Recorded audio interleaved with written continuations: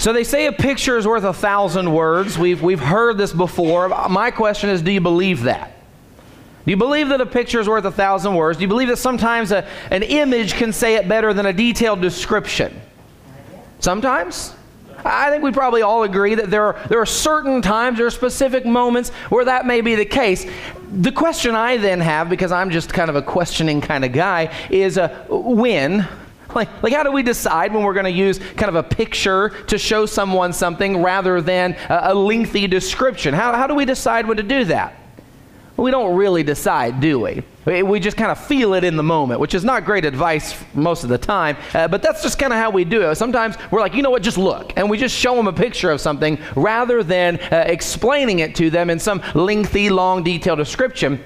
But something else that I find interesting is that sometimes we kind of do both, but we're really showing an image, but we use words to paint the picture. You know what I'm saying? Like sometimes instead of showing an actual image, or instead of just this, scientific, factual, historical, whatever, laying out the details, we actually kind of paint a picture with our words, right? You grammar buffs, we've got similes and metaphors and analogies and all these kinds of things. Some of you are looking back around each other and you're like, didn't know this was a tongue speak in church, but those are real things, okay? Similes, analogies, metaphors. There's all kinds of different ways, varieties of ways that we can use our words to paint pictures, to create these images. And so as we continue in our message series called Jude Contending for the Faith, we come to verses 12 and 13 today, where Jude uses his words to show us something, to show us images of apostasy. And that's what our message is called today, images of apostasy. Now, apostasy, before we go on too much further, no, you don't put on marinara sauce or Alfredo sauce. Apostasy has nothing to do with pasta. I'm hungry too. I skipped breakfast, not on purpose.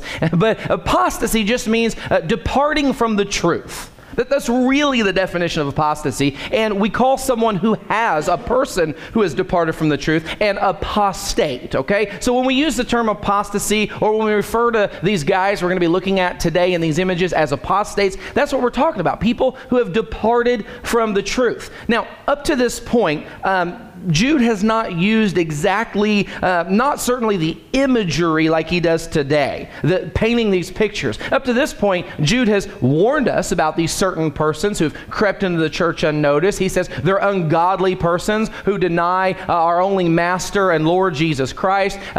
He says that they're ungodly and they turn the grace of God into licentiousness, right? He's told us these facts about them. He also showed us examples from history, right? So that we know these guys are not going to go unpunished, and that they too have done just what these people in the past have done. And that's a warning for them, and it's a warning for us as well.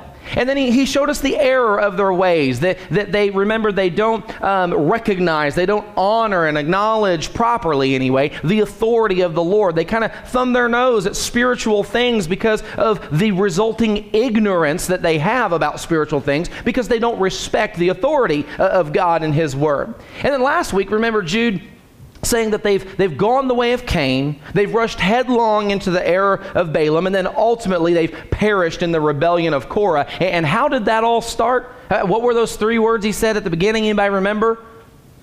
Woe to them. Right? Woe to them, because they've done these three things. So he's told us this stuff, gone back into history, explained factually what they've done, compared them to other people for us. But today, he's just painting these pictures. And if you read it by itself, which is kind of what we're going to do today, although I've filled you back in on some context here. If you just read this by itself, you'd be like, what? Because it's just, by itself, it's just these strange pictures. But we come today to these images that if we take what we've read so far, and then later on, we'll put it with what we're going to read as we continue through Jude's letter, it makes sense. So look at Jude verses 12 and 13 here. He said, these are the men who are hidden reefs in your love feasts, when they feast with you without fear, caring for themselves. Clouds without water, carried along by winds. Autumn trees without fruit, doubly dead, uprooted. Wild waves of the sea, casting up their own shame like foam. wandering stars for whom the black darkness has been reserved forever. Sometimes a picture makes things clearer immediately. Other times, pictures are given to us to make us pause, to cause us to create a moment where we will take a second, look at this from a couple different angles, look intently at what's being said. You know, you say certain details and people have to go, well, that's a funny way to put it. And then they think about it, and on a deeper level, it makes more sense. That's kind of what Jude is doing here. Actually, I think that's exactly what Jude is doing here. He's created these images for us so that we'll look into this and see the significance of what these apostates, these men who have departed from the truth, to see what they really are, so that we can better understand really the nature of their wickedness and what they're doing as a result of their departing from the truth, okay? Now, again, we have to keep in mind as we do any of this stuff over the next several weeks, as we've been doing over the previous weeks, all of this, even what we see in verses 12 and 13 today, these images, these pictures, it's all connected to Jude's purpose statement in verse 3. We can't forget what Jude said in verse 3. Beloved, he said, while I was making every effort to write you about our common salvation, I felt the necessity to write to you, appealing that you do what? Contend earnestly for the faith which was handed down to the saints, which was once for all handed down to the saints, right? And so these images that he's showing us here on the page, they're intended to help us in some way to contend earnestly for the faith, to better equip us to be able to do that. We've got to keep that in mind as we're going along, or we'll just academically figure out what the images mean, and nothing will happen. We've got to remember, okay, this is equipping me to be able to contend earnestly for the faith. It's our job today, yes, to figure out what these images mean and what they teach, but also how they can help us to be better equipped to contend earnestly for the faith, like we've been called to do, like Jude felt the necessity to appeal to us to do. So keep that in mind as we go through the images. Image number 1 is the image of hidden reefs. Jude said, these are the men who are hidden reefs in your love feast, when they feast with you without fear, caring for themselves. So to really see the image here, to understand it, we need to know what a reef is first of all, right? I'm going to tell on myself. I've read through this, and this is going to be a bad habit to break. Every time I see the word reef, because I'm not an ocean guy, I'm not a water guy, I don't go to the ocean, I don't know these things, and so I hear reef and I'm seeing like seaweed. That's not a reef. Okay, I don't know if probably literally no one else in this room thinks like I do. Maybe Matt Rutledge, maybe. Corals and rocks. Yeah, exactly. These are ledges or ridges of hard, jagged rock underneath the surface of the sea, underneath the ocean. Now, what's the problem with a hidden reef, a hidden ledge of rock or coral or hard surface like that? Well, you can be floating right along, enjoying your little outing on the open sea or the open water, and then without any warning, without any opportunity to brace for impact, suddenly your vessel becomes dashed on a rock, right? That's how it happens, because it's a hidden rock under the surface of the water. You may have damage to your boat. You may start sinking. You could be injured as a result of the sudden stop and you go flying forward. We've all seen the YouTube videos. We know what it looks like. It looks like it hurts really bad. But at the very least, your progress is certainly going to be stopped, right? I mean, that's like well, duh. But I mean, that's an important thing to notice. The progress you were making out on those clear waters, when you get dashed against a hidden reef, you're stopped. You're not moving forward. Progress is halted. No matter how we slice this, these hidden reefs are unwelcome and dangerous surprises. These men, like this, are the very reason that we have to contend earnestly for the faith, because they're like these hidden reefs, like sailing out on smooth waters. We can gather together as the church, enjoy our fellowship time together, worship alongside one another, share meals together, participate in the Lord's Supper together, serve one another, and all these different things. And it can be smooth sailing for quite some time with these people among us, right? We can go months, we can go years even, but there can still be those hidden reefs just under the surface. We don't know when we might be dashed against them, when a few of us or one of us or so on. But they can just be hidden reefs among us. Jude says that they feast without fear, caring for themselves. So they aren't afraid to be right in the middle of everything, is kind of what this is saying. Right in the middle of everything that we do, they can be right here, but they can be identified, you see. They can be identified because they're the ones who aren't serving others. Instead of serving others and shepherding others and laying down their lives and making sacrifices for the family of God, they are only caring for themselves. They can be identified in this way. Paul identified this kind of problem in the church at Corinth. Remember that? He wrote to them in 1 Corinthians 11.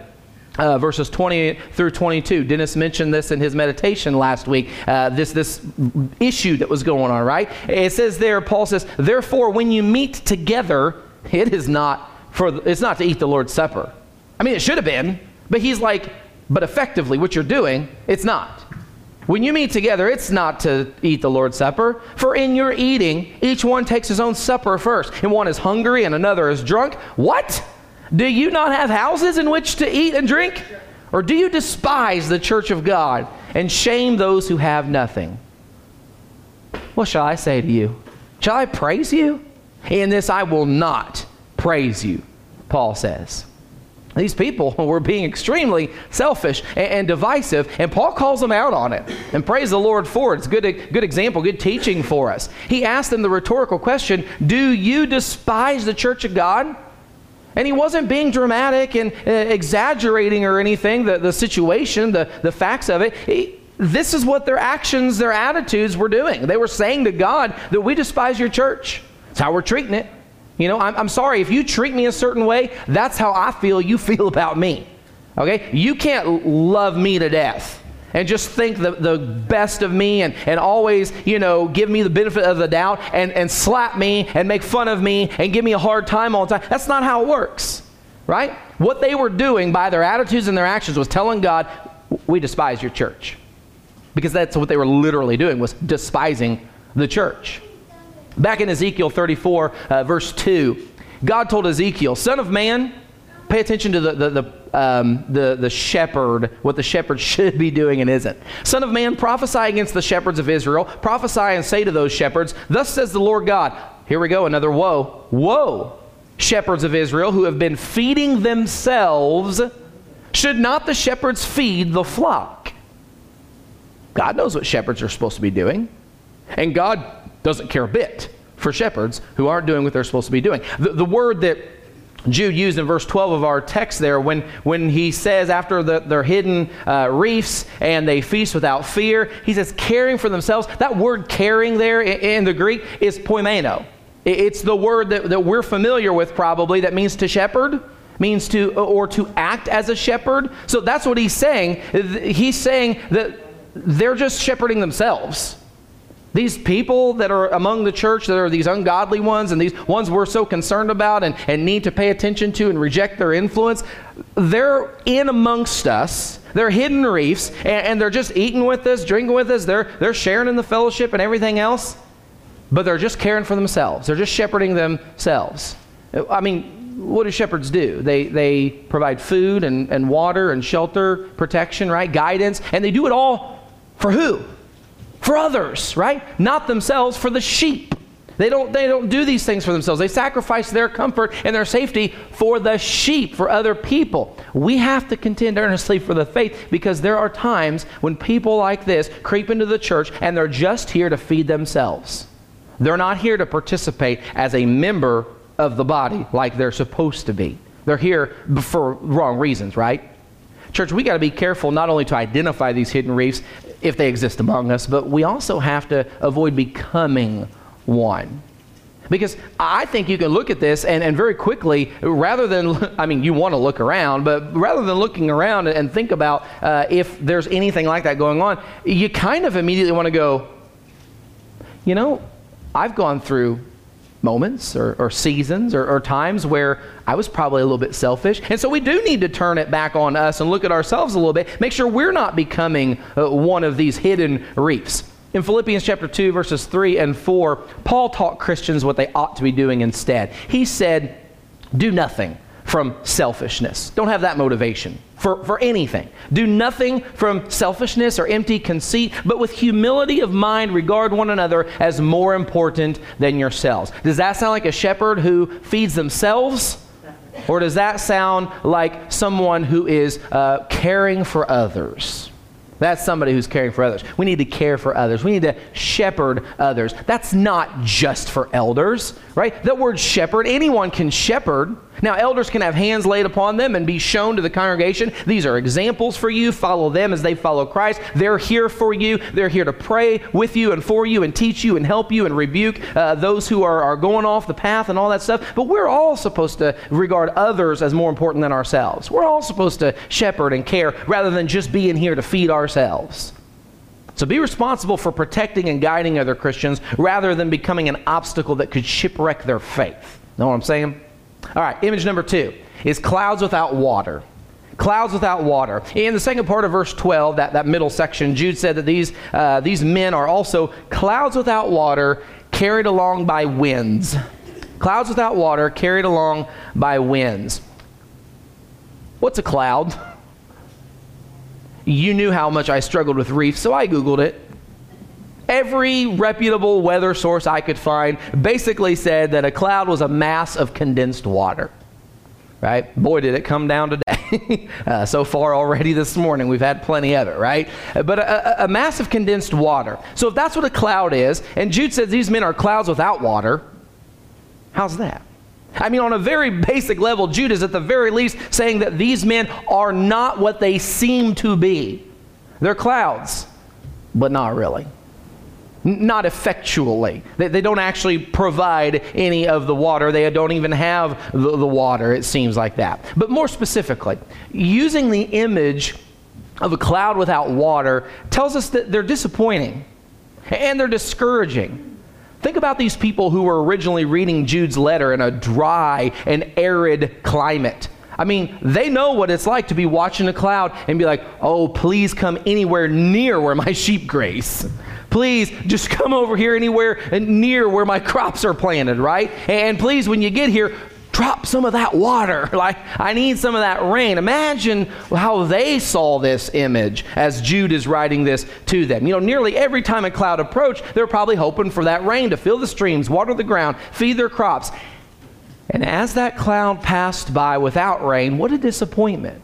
What a discouragement. And that disappointment, that discouragement itself takes a toll on you. Just getting your hopes up and then it not happening, that in itself takes its toll on you. But what about literally the fact that you didn't get what you needed? That water, the actual much needed refreshing rains don't come. And so you're not just disappointed and discouraged, you actually now are going without what you need. You don't have that water that you need. Proverbs 25:14 says, like clouds and wind without rain is a man who boasts of his gifts falsely. Person who says that they're able to do this or do that, but actually isn't able to do this or do that, or just isn't willing, just chooses not to do that particular thing, is like a cloud without water. They disappoint others. They discourage others. And they let others down because they don't actually get what they actually need. As members of the body of Christ, we don't actually get from one another what we need. When somebody says, oh, well, God's blessed me with just a knack for it, an ability for it. Okay, could you, use that for him? Could you benefit the congregation by putting that into practice, please? That's what we've been called and commanded to do. We know that there are so many one another commands in the scriptures, don't we? One another commands that we're supposed to do this, think this, behave this way, say this to one another, to our fellow sheep in this flock of God, the church body. We know we're to love one another, to serve one another, to rejoice with those who rejoice and mourn or weep with those who are mourning and weeping. To serve one another. We're supposed to contribute to the needs of one another, to practice hospitality toward and with one another, to give preference to one another, honor one another, all these things. And as we do these things, the brother or sister who is on the receiving end of that, they're refreshed by those things. They're refreshed by those things. Paul noted on several occasions this idea of being refreshed. Philemon verse 7, he said, for I have come to have much joy and comfort in your love because the hearts of the saints have been refreshed. How? Because of just circumstances? No, because of what somebody did, right? Through you, brother, he says. Now look at 2 Timothy 2:16. Paul wrote there, "The Lord grant mercy to the house of Onesiphorus, for he often refreshed me." So he did it. He and his household refreshed me and was not ashamed of my chains. 2 Corinthians chapter 7, the second half, verse 13 says, "We rejoiced even much more for the joy of Titus, because his spirit has been refreshed by you all." 1 Corinthians 16:18 says, "For they have refreshed," they, someone, a group of people in the church, "for they have refreshed my spirit and yours, therefore acknowledge such men." Brothers and sisters, sometimes we feel like dry soil and we need a good rain to refresh us. And that rain comes from one another. We don't want anybody to rain on our parade. That's a different story. But when life doesn't feel like a parade, okay, nobody's going to be raining on the parade. You know, sometimes opportunities have dried up and we're facing a drought of one disappointment after another. When that happens, a little rain is a great thing, right? We could really use that. I mean, just somebody saying, "Hey, I prayed for you on Tuesday this morning," might totally change your Sunday afternoon. I mean, you all know that's possible. Now imagine what more could be done. That's the most basic, elementary, foundational thing that could be done in this way. But these men who've crept in unnoticed, these ungodly ones who Jude is warning us about, they're like clouds without water, he said, carried along by winds. Carried along by winds. So when refreshment is hoped for, when it's expected even, or maybe even we could say needed, they just carried along by the winds. They just, like a cloud carried along by the winds, they just pass right on by. No rain, no help, no refreshment. It's people like this that create a very real need for us to contend earnestly for the faith which was once for all handed down to the saints. Image number 3 is autumn trees without fruit. In the last part of verse 12, Jude describes these apostates as autumn trees without fruit, doubly dead, uprooted. That's a bit of a mouthful. Short sentence, but a bit of a mouthful because it feels like there's some words missing. But he said what he meant to say. Autumn trees without fruit, doubly dead, uprooted. Now, what is the significance of an autumn tree? The way Jude is using this, what's the significance of an autumn tree? It's harvest time, right? It's time for stuff to be picked off of this thing, right? We should see a tree that's gone through the spring and summer stages and now is filled with well-ripened, useful fruit. But we got a problem with these autumn trees. The image that Jude gives us here is an image of autumn trees without fruit. There's nothing growing on them. Now, according to Genesis 1:11 and common sense, a fruit tree is designed by God to produce fruit with seed in that fruit so that more of those trees that produce more of that fruit can happen, can be produced, right? That's how God created this whole system to work, right? And in Matthew chapter 21, we see Jesus cursing a tree. Remember what kind of tree that was? Fig tree, right? Yeah, he curses a fig tree because it didn't fulfill its purpose. We had a message on that when we did our Stories from the Road series, I think it was. I think that's what I called it, Stories from the Road, where we talked about this. And the reason he cursed it, the lesson that we got from it, was because it didn't fulfill its purpose. Well, there's a lesson for us there, right, too? We're not producing fruit, don't fulfill our purpose, our God-given purpose. There's a lesson for us for sure there. But let's look at just a snippet of it here in Matthew chapter 21, verses 18 and 19. The Bible tells us, "Now in the morning, when he," Jesus, "was returning to the city, he became hungry. Seeing a lone fig tree by the road, he came to it and, found nothing on it except leaves only. And he said to it, 'No longer shall there ever be any fruit from you.' And at once the fig tree withered." Destruction is the destination for trees that don't produce. Again, there's a lesson there. We can't go off into it right now, but there's a lesson there, and you probably get it, right? Matthew 15:13 says this. These are Jesus' words again. "But he answered and said, 'Every plant which my heavenly Father did not plant shall be uprooted.'" Now, if you're paying close attention, you'll see now why Jude has said that these guys are like autumn trees without fruit, doubly dead.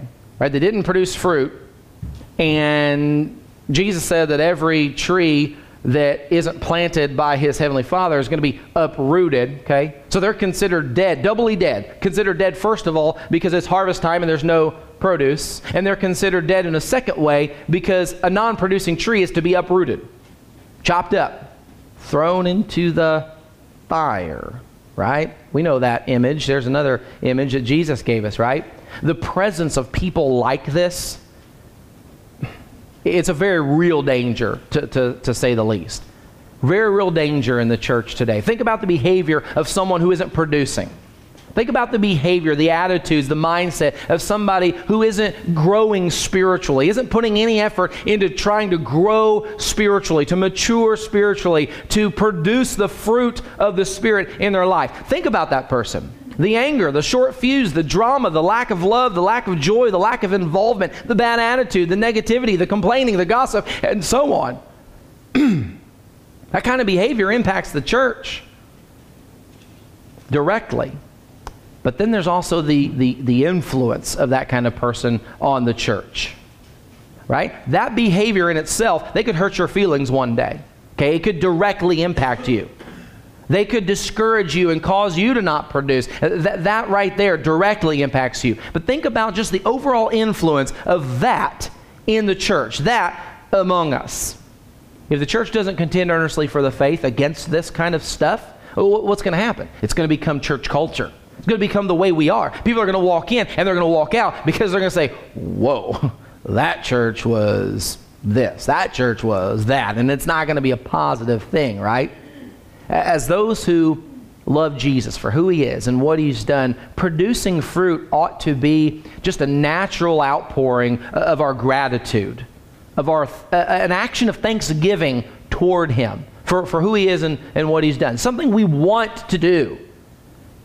But we also need to bear in mind at all times the fate of a non-producing tree at harvest time. Follow this picture all the way through. Jesus said in Matthew chapter 7, verse 19, every tree that does not bear good fruit is cut down and thrown into the fire. Was he talking about trees specifically there? Or was he talking in the context of people at harvest time, judgment? That's what he was talking about. Let's beware of these doubly dead trees, and let's contend earnestly for the faith which was once for all handed down to the saints. Let's do that rather than to allow these doubly dead trees to draw us backward, to knock us down, to set the church back after all the work that we've put in to producing fruit. All right? Image number 4 is the image of wild waves. Jude shows us this image at the beginning of verse 13. He calls these apostates wild waves of the sea, casting up their own shame like foam. There is a picture. Wild waves of the sea, casting up their own shame like foam.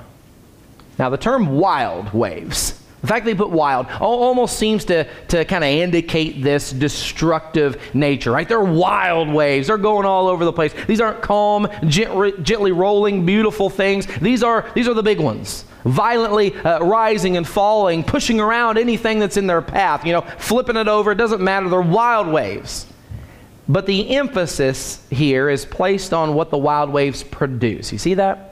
When the waves get wild, when they're intense and more violent than usual, we see foam produced by those waves, right? Ever seen that on the river here in Madison? You're like, wow, that doesn't happen very often. Normally the river is fairly calm looking from the outside. I'm sure it's pretty wild all the time inside. But sometimes, a big storm coming in or whatever, and you see those, you see some waves. Now, it's nothing like waves on the sea, but you see some of that white bubbly foam on top because it's got wild enough that happens. That foam is seen at the top of those waves, right? And then that foam is certainly seen up on the beach as those waves make landfall. And as the water recedes back from the beach, what do we find on the shore? Scum, mud, what Jake thought was a reef, but it's actually seaweed. All this junk that was cast up got caught kind of in the foam, and the foam just sort of just laid it on the beach. Filthy debris is what it is. All that junk rose to the top, and as those waters receded, the foam left all that junk behind. I don't know what just happened. but I've got it back. Okay.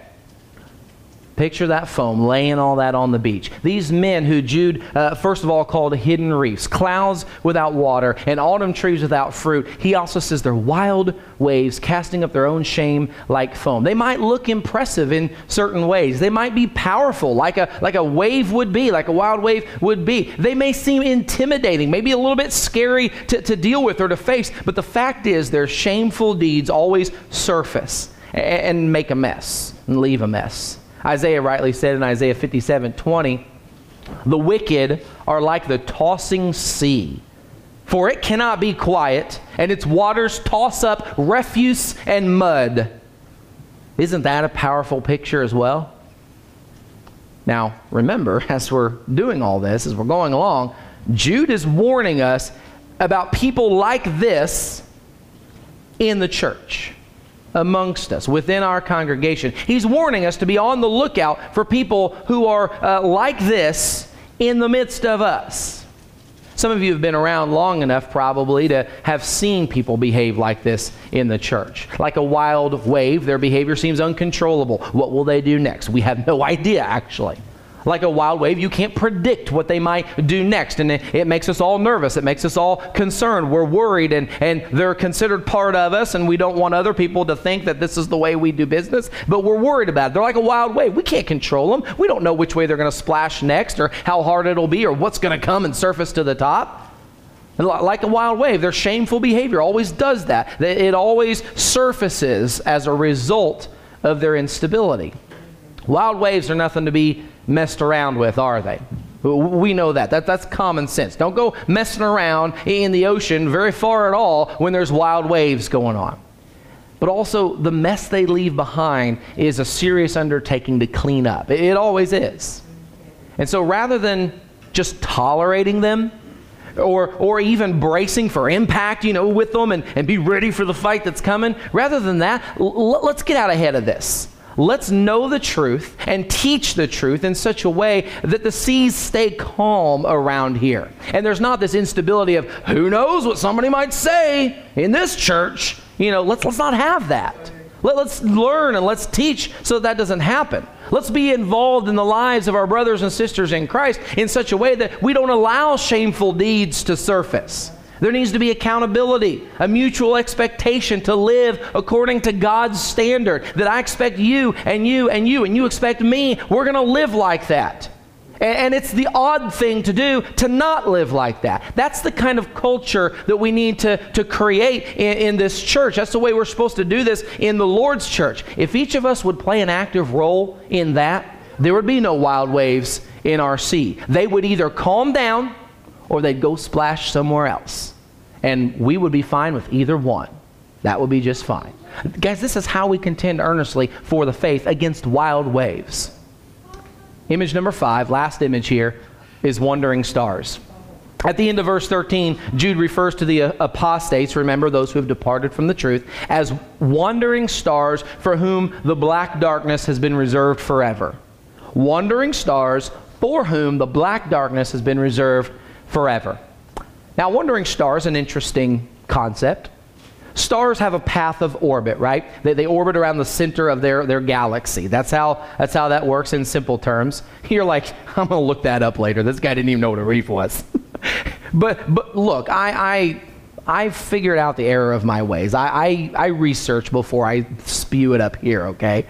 But that's what they do. They have a path of orbit, and they have this designated path. They're supposed to travel within their galaxies, around the center of their galaxy, roughly. And so a wandering star would seem to be a star that has departed from its designated path, right? It's wandering. It's supposed to go like this.